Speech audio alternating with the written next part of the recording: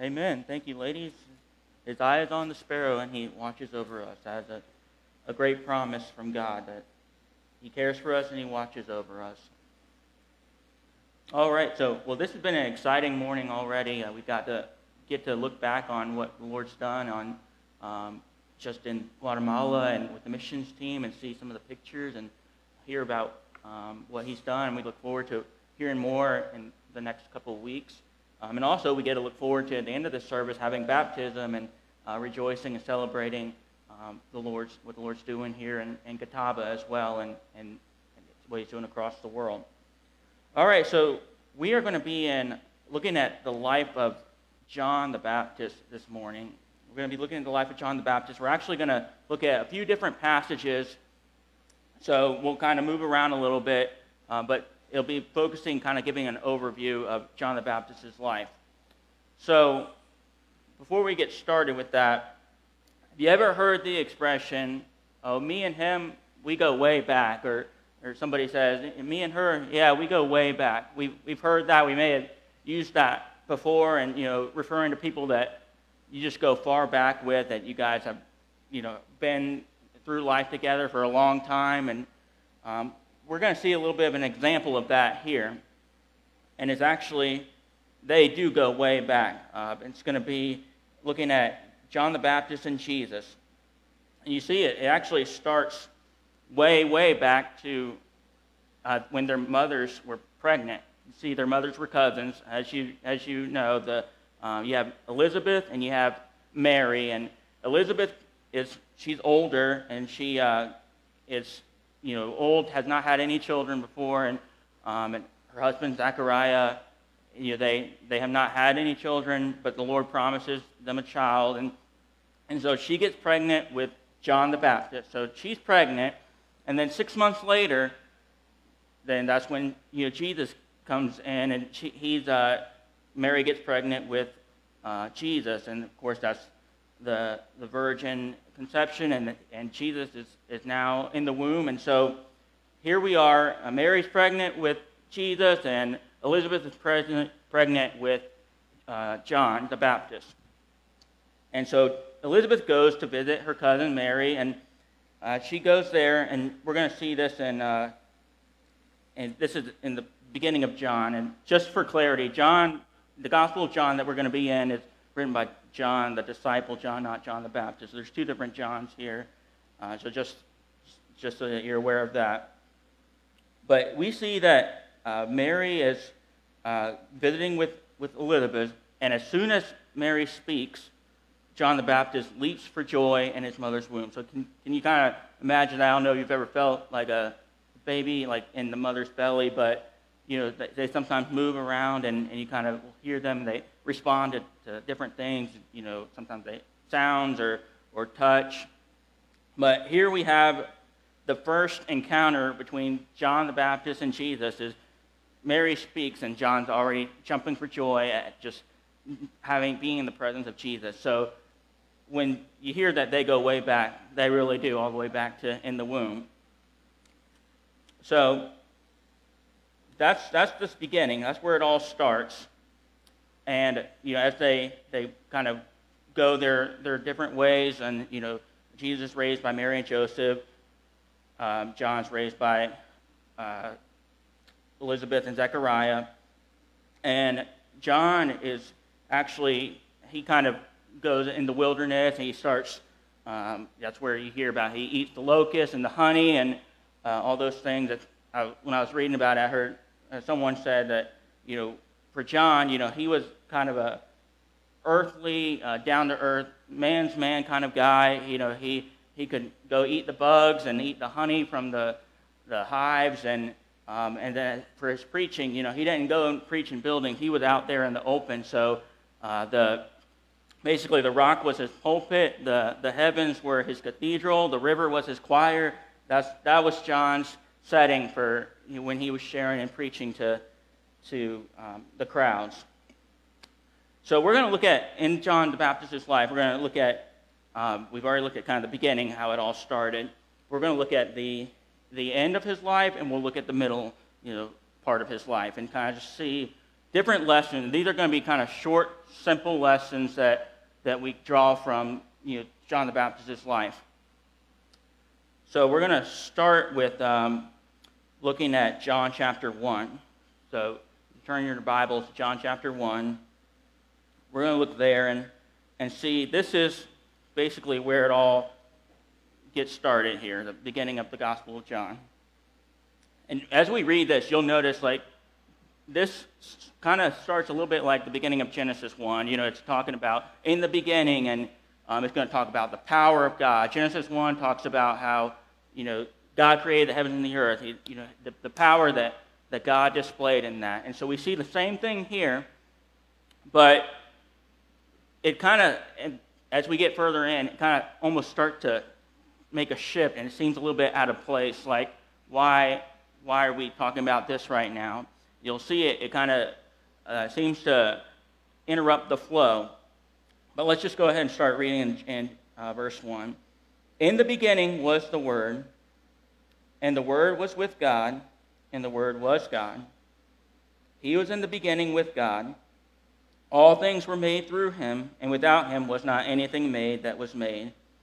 In him was life, and the life was the light of men.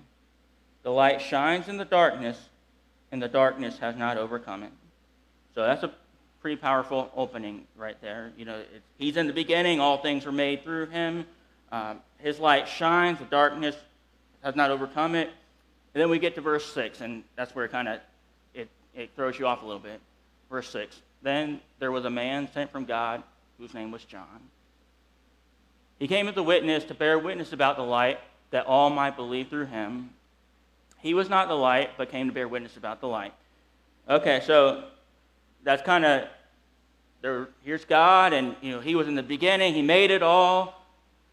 And here's John, just an ordinary man. His name was John. He wasn't the light, but he came to bear witness about the light.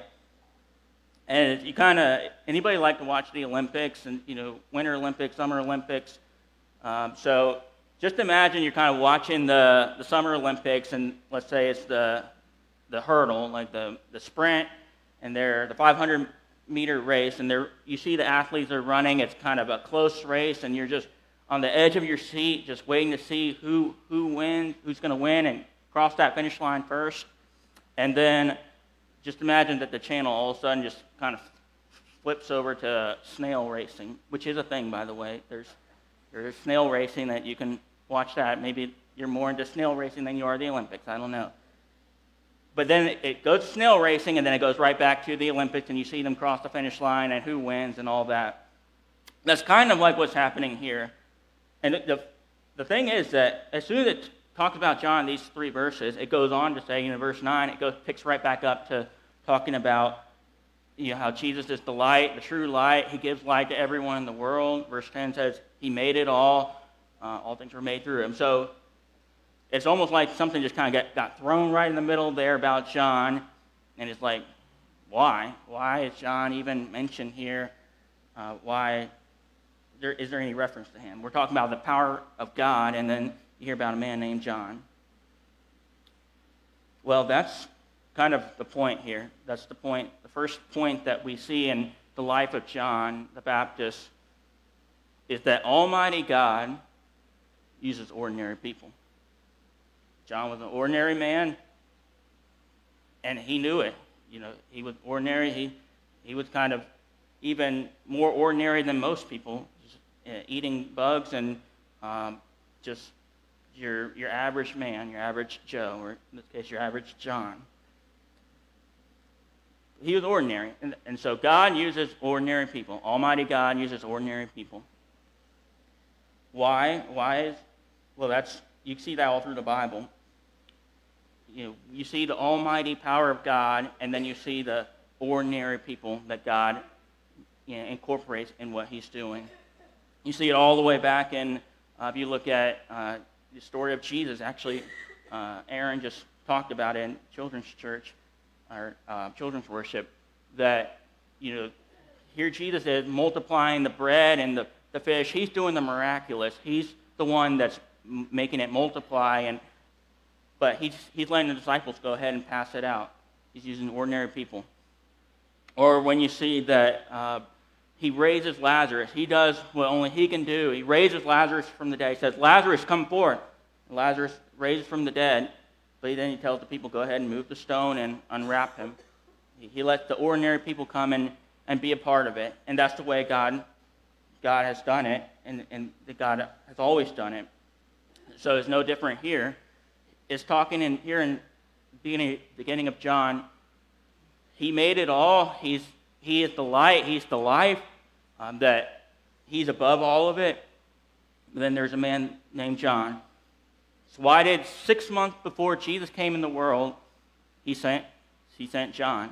He sent a forerunner so that he could be using an ordinary man to kind of lead the way to the coming of his son, of the coming of Jesus. And the thing is that the greatest thing that God used John for is the same thing that God uses us for as the greatest thing. And that's in verse 7. We see it in verse 7 that John came as a witness to bear witness about the light, that all might believe through him. That's the greatest thing that John did, and that he came to bear witness. He came to point to Jesus and lead people to Jesus and say, Jesus is the Messiah. He's the Savior. He's the way. And God used him to do that. And that's the same thing God uses us to do, to bear witness about the light, to share the love and the hope of Christ to others, that they may have that relationship with him. That's what this trip to Guatemala was about. That's what these baptisms are celebrating this morning, that we are leading others to Christ and seeing more come into his family, just as John the Baptist did. So we're going to jump to the end of John the Baptist's life. We'll come back to the middle, but let's look at the end of his life real quick and then see some lessons. So we see here, the first lesson we learn from John is Almighty God uses ordinary people. Okay, so to set the stage here, we're going to be looking at Matthew chapter 11. But let me just set the stage here. So John is now in prison. He's been preaching, and he's been basically leading the way for Jesus' ministry. And he gets arrested. And so you probably know the story. King Herod's king in that time, and King Herod ends up marrying Philip, which is his brother's. He marries Philip's wife, her name's Herodias. And John tells him that it is not it's not lawful for you to marry your brother's wife, and King Herod doesn't like that, and so he has him arrested, puts him in prison. So now Jesus is still going about his ministry. His ministry has not come to a halt yet. He hasn't been led to the cross, and that's coming later. But before all that happened, we have John the Baptist is in prison. And so just remember that he's in prison, and I'm going to, in addition to kind of saying the stage here as far as where he's at, he's specifically in the geography. The prison that he's at is it's called in the city of Machaerus, and basically that's the furthest east out of all of King Herod's palace, like in his where he ruled. That's as far east as you can get. And so here's John in prison. You wonder why does it matter that he's in the farthest east part of Herod's kingdom, that he's in prison there. Well, I'll get to that in a second. So it says, and we'll read the first two verses, and then we'll look at what it's talking about here. So Matthew 11, starting in verse 1. When Jesus had finished instructing his 12 disciples, he went on from there to teach and preach in their cities. Now when John heard in prison about the deeds of the Christ, he sent word by his disciples. Okay, so John's in prison for doing what's right. I mean, he spoke the truth. He was preaching. He was sharing, leading the way for Jesus. But he still found himself in prison. And you know what? As you know, John is not the only one that this happens with. We see that Joseph did the right thing. He found himself in prison. Paul doing the right thing as a missionary. He found himself in prison. David seeking to serve God, be after God's own heart. He finds himself fleeing for his life, running from King Saul. Same with Daniel. Daniel's doing the right thing. He sees himself in the lion's den. So it's a recurring theme. What's the lesson here? What's the lesson that we learned seeing John the Baptist in prison? Like I said, these are short, simple lessons that we're drawing from John. But here's what it is. Life is not always easy. I don't think that's a newsflash to anybody. I don't think that's something, super out of the ordinary for you to hear. But it's not always easy. And sometimes doing the right thing doesn't always make it easier for you. In fact, sometimes it makes it harder. Sometimes to serve God, just like it was for Joseph and Paul and David and Daniel or John the Baptist, sometimes it makes it tougher. So John's in prison, and what's Jesus doing? Go back to verse 1. Jesus finishes instructing his 12 disciples. John's ministry is coming to an end. Jesus is starting to ramp up. He instructs his disciples, and then he went on from there to teach and preach in their cities. In the parallel passage, Luke chapter 7, we'll talk about this as well. And it'll actually tell us that the cities that Jesus went to were Capernaum and Nain. And remember how I told you that John the Baptist is in prison way over here in the east? Well, Jesus starts going to preach in the cities that are out west. So Jesus starts going the opposite direction once John gets arrested and put in prison. And you kind of think, well, wait a second,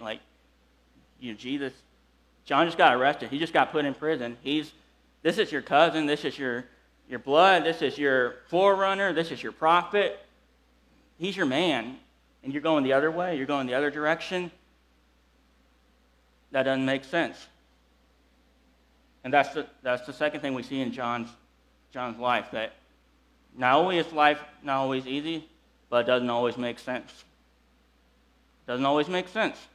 And that's the same John is seeing that in his life right now.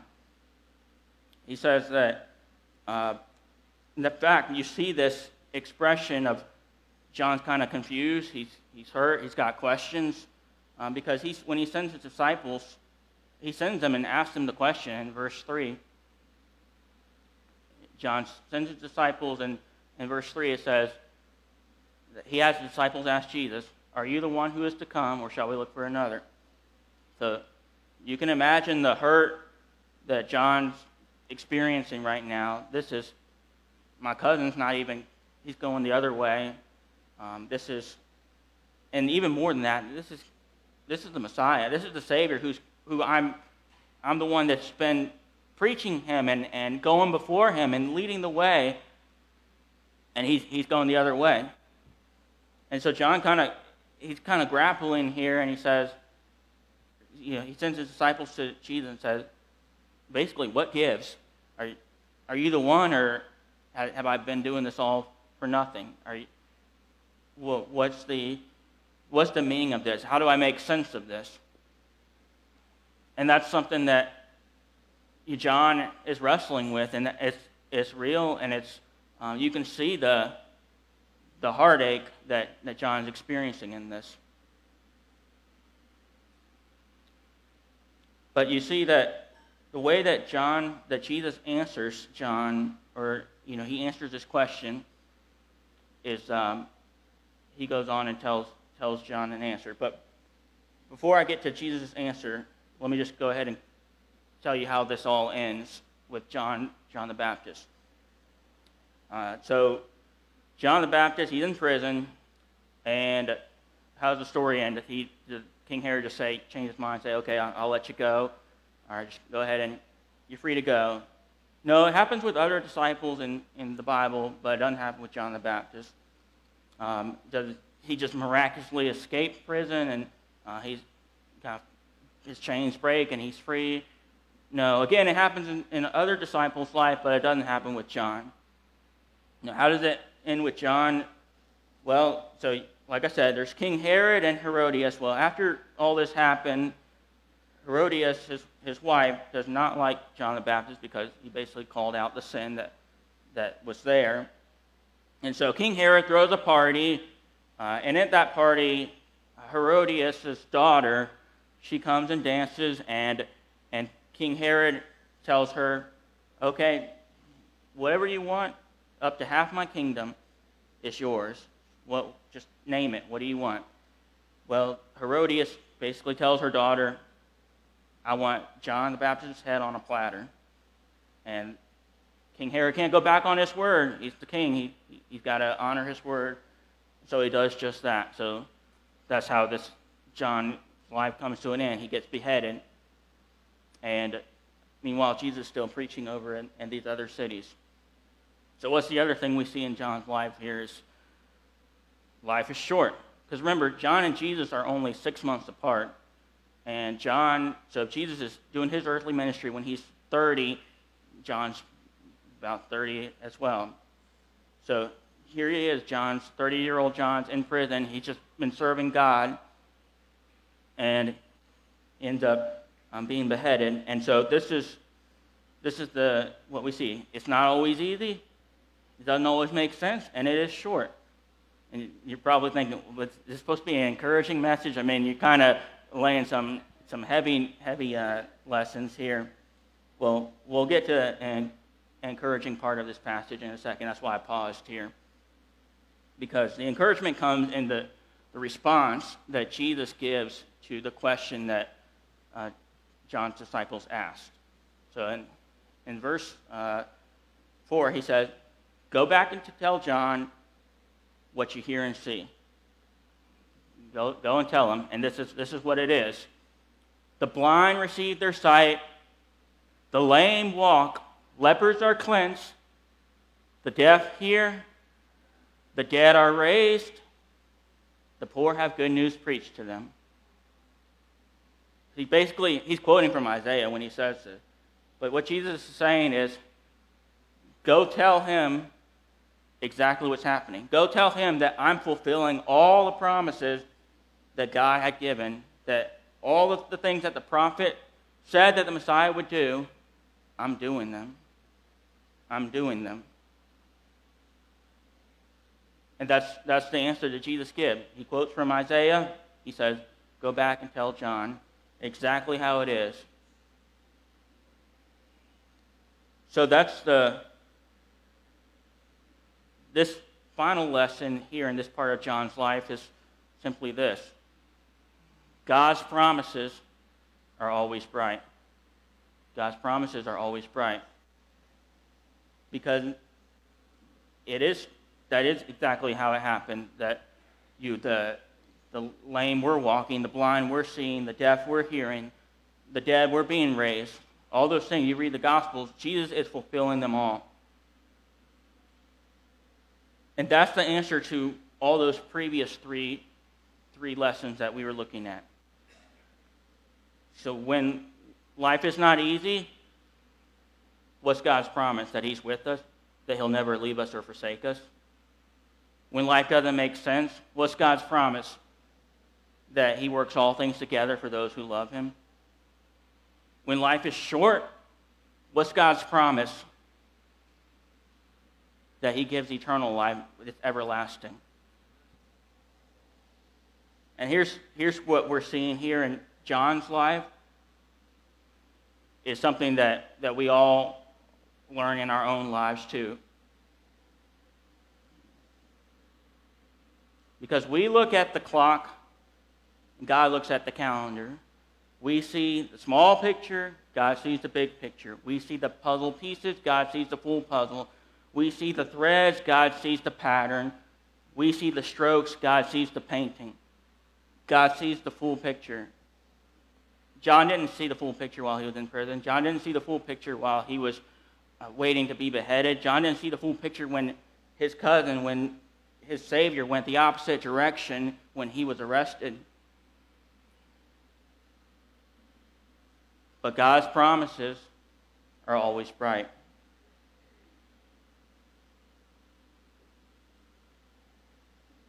I read a story about a missionary that it kind of aligns with this concept of God's promises being bright. I'll just read you about this missionary and his life. Some of you may be familiar with him as the missionary Adoniram Judson. So here's his story. With only his wife, Judson went as a pioneer into a land of millions where there was not one known Christian at that time. They labored 6 long, soul-crushing, heartbreaking years before their first convert came to Christ. Judson had to master the complex Burmese language without the aid of any textbooks. On the mission field, he suffered the untimely deaths of 2 wives, 3 children, and a number of co-workers. Judson was incarcerated for nearly 2 years in a squalid prison, filthy, shackled, and hanging upside down much of the time. The few Burmese followers faced a constant threat of persecution. Still, Judson persevered in his work of preaching and translation. How did he do it? When he returned to Boston for his only furlough, Judson was asked by a prominent printer, "Do you think the prospects are bright for the speedy conversion of the heathen?" Judson promptly replied, "As bright as the promises of God." Amazingly, after his death, a Burmese government survey recorded 210,000 Christians. Today, there are nearly 4 million Burmese believers. As bright as the promises of God, that's all he said. So anytime, what's the prospect of this? As bright as the promises of God. What's the forecast for this? As bright as the promises of God.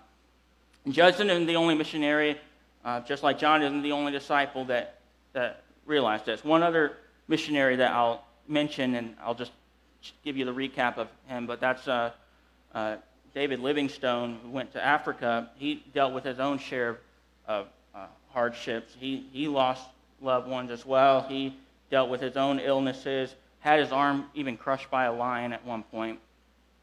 And he went and stood before, when he was back in England, he went before a college, and they asked him to speak. And he said, he listed out everything that he had been through. He said, "I've been through these illnesses, came to life-threatening illnesses where I was hanging on by a thread multiple times. I have been attacked by a lion. I've lost my loved ones, my own family." He said, you asked me what has carried me through and sustained me all those years in doing that. And he read the verse where Jesus said, "Behold, I am with you always, even unto the end of the world." And Livingstone said, "On these words I have staked my life, and they have never failed me." Can you stake your life on the promises of God? Can you trust that the promises are still bright? So when we see that life it's not always easy, it doesn't always make sense, and it's short, we have to remember that God's promises are bright. All right, and we're going to finally look at kind of the middle of John's life. And as you know, John died when he was 30, so the middle of his life was really just adulthood. But for the last passage here, we're going to be in John chapter 3. John chapter 3. A lot of times when you say John chapter 3, people think, oh, John, story of Jesus with Nicodemus, and, of course, verse 16, John 3:16, God so loved the world. But sometimes we forget that, yes, that is, the beginning of John chapter 3. But the end of John chapter 3 is actually about John the Baptist. So here's what we're going to look at here. In John chapter 3, starting in verse 4. So here, now John's answering a question. His disciples came and asked him about Jesus, and they said, he's been baptized and people have been following him. What do you have to say about him? Here's what John said. So we'll read starting in verse 27. John answered, "A person cannot receive even one thing unless it is given him from heaven. You yourselves bear me witness that I said, I am not the Christ, but I have been sent before him. The one who has the bride is the bridegroom. The friend of the bridegroom, who stands and hears him, rejoices greatly at the bridegroom's voice. Therefore, this joy of mine is now complete. He must increase, but I must decrease. He who comes from above is above all. He who is of the earth belongs to the earth and speaks in an earthly way. He who comes from heaven is above all.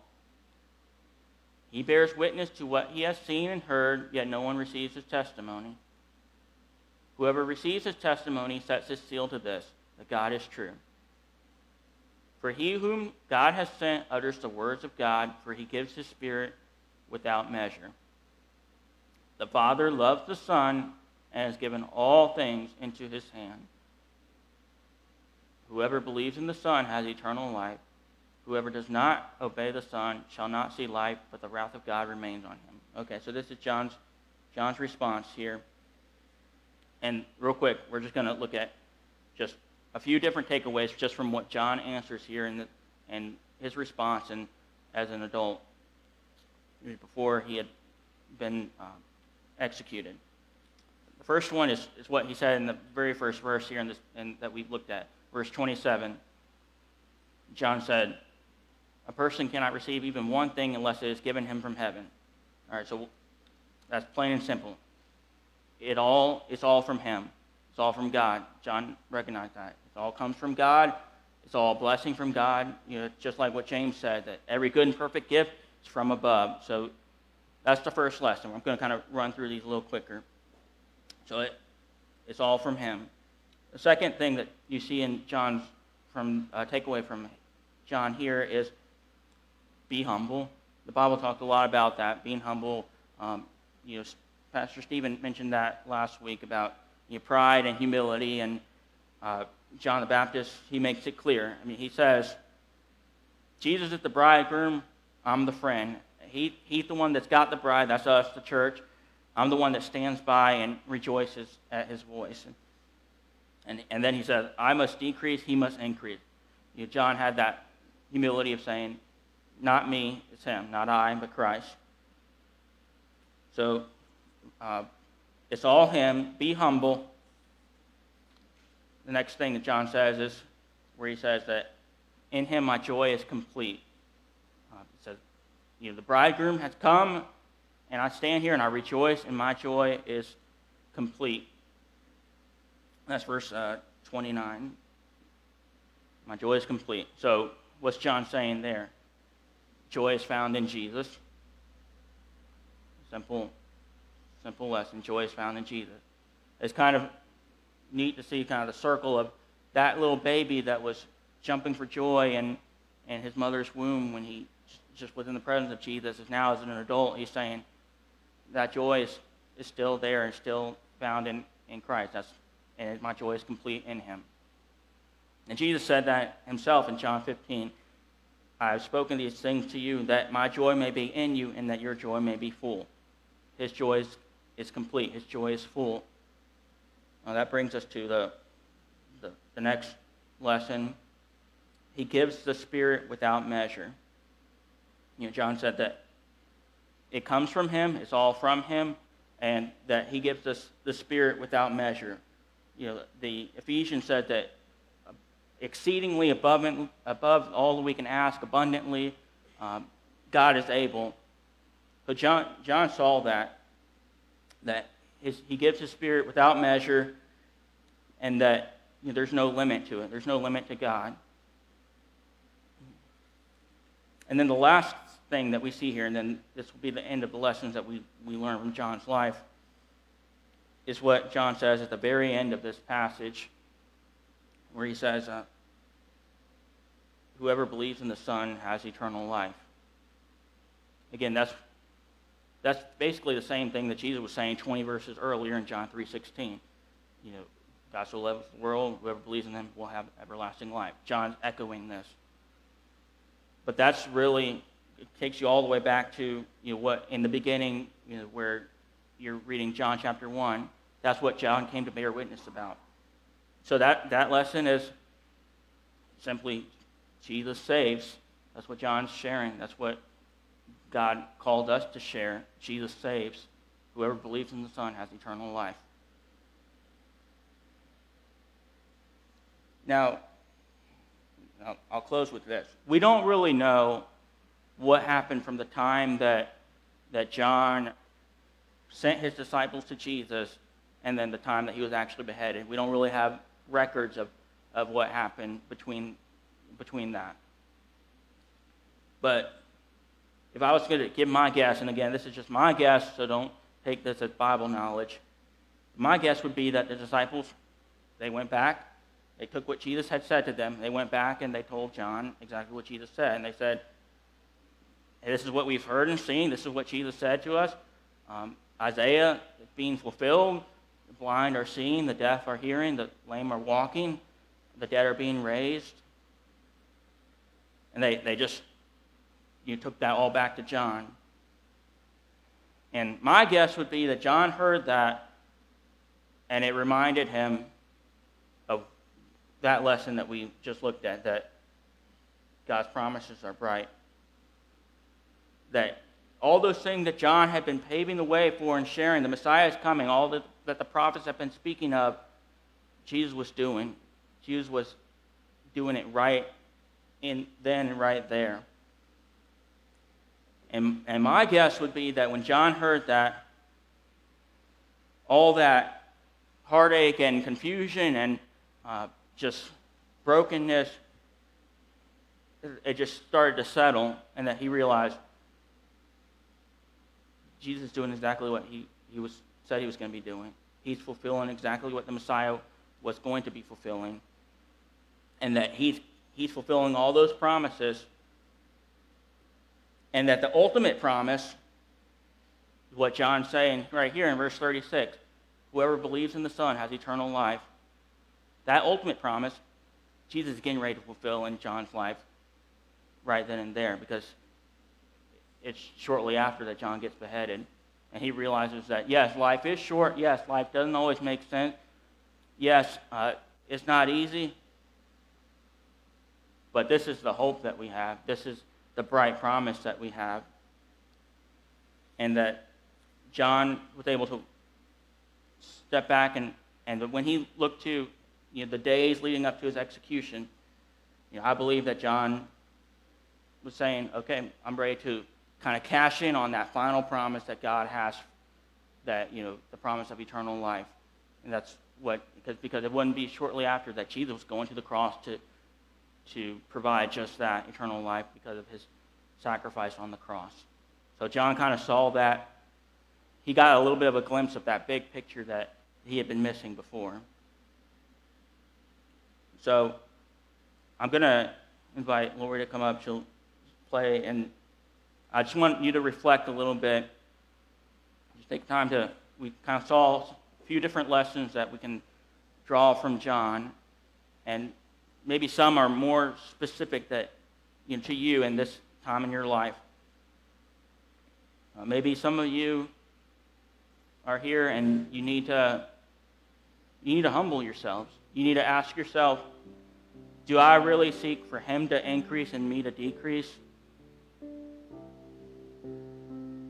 Some of you may need to accept that Almighty God wants to use ordinary you.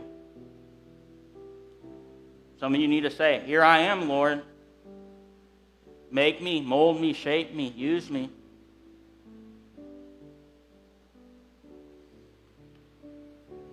Some of you here, life hasn't been easy lately. It hasn't made sense.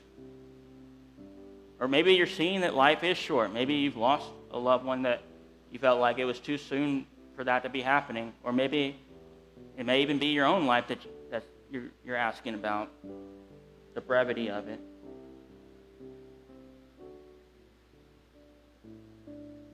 Maybe you need to remind yourself of the promises of God Maybe you need to remind yourself that He is with you, that He does not leave you or forsake you,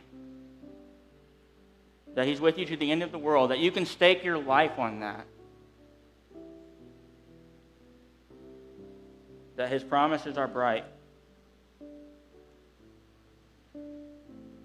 Maybe you need to see where your joy is found. Is your joy complete in Him? Is your joy full, like Jesus said it? You find your joy to be full in Him? Because those things are not mutually exclusive. Life cannot make sense and not be easy, but you still have joy found in Him. And maybe you need to see how He gives His Spirit without measure. That God is able to do exceedingly abundantly, far more than you can ask or think.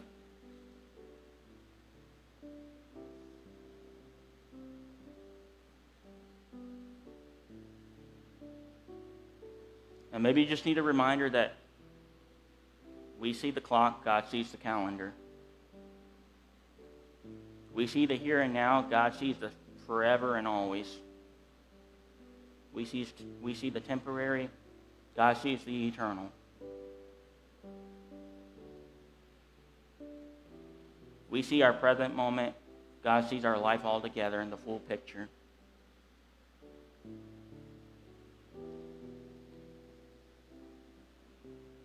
If any of those things are things that God is working and laying in your heart, whether it's humility or trust or joy, whatever it is that God's working in your heart, pray that you just look at and come to that place where you say, Lord, I'm resting in your promises. The altar is open if anybody wants to come and just pray and lay that before the Lord. And there's things that we can be praying for here on the slips. And I'm going to just invite you to lift up your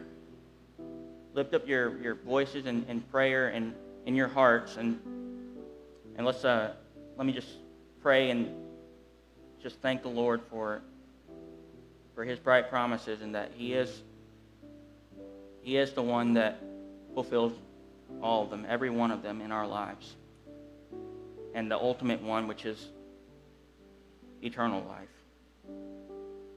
Father, it is all you. All that we have comes from you. All that we can be, will be, that's because of you, Lord.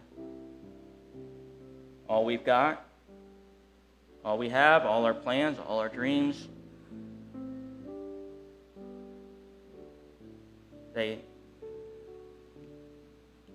they're from your hands, God. The Psalm says that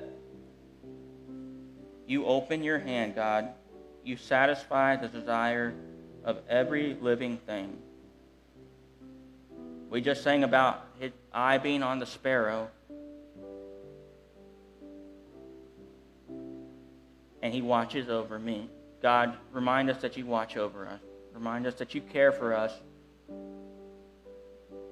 You love us with an everlasting love, and that just as we see in John's life, the same is true in our life, that you hold it all together and we can trust you through all of it. Thank you for your bright promises. Thank you for the ultimate promise of eternal life in you, in your Son, Jesus. In Jesus' name I pray. Amen.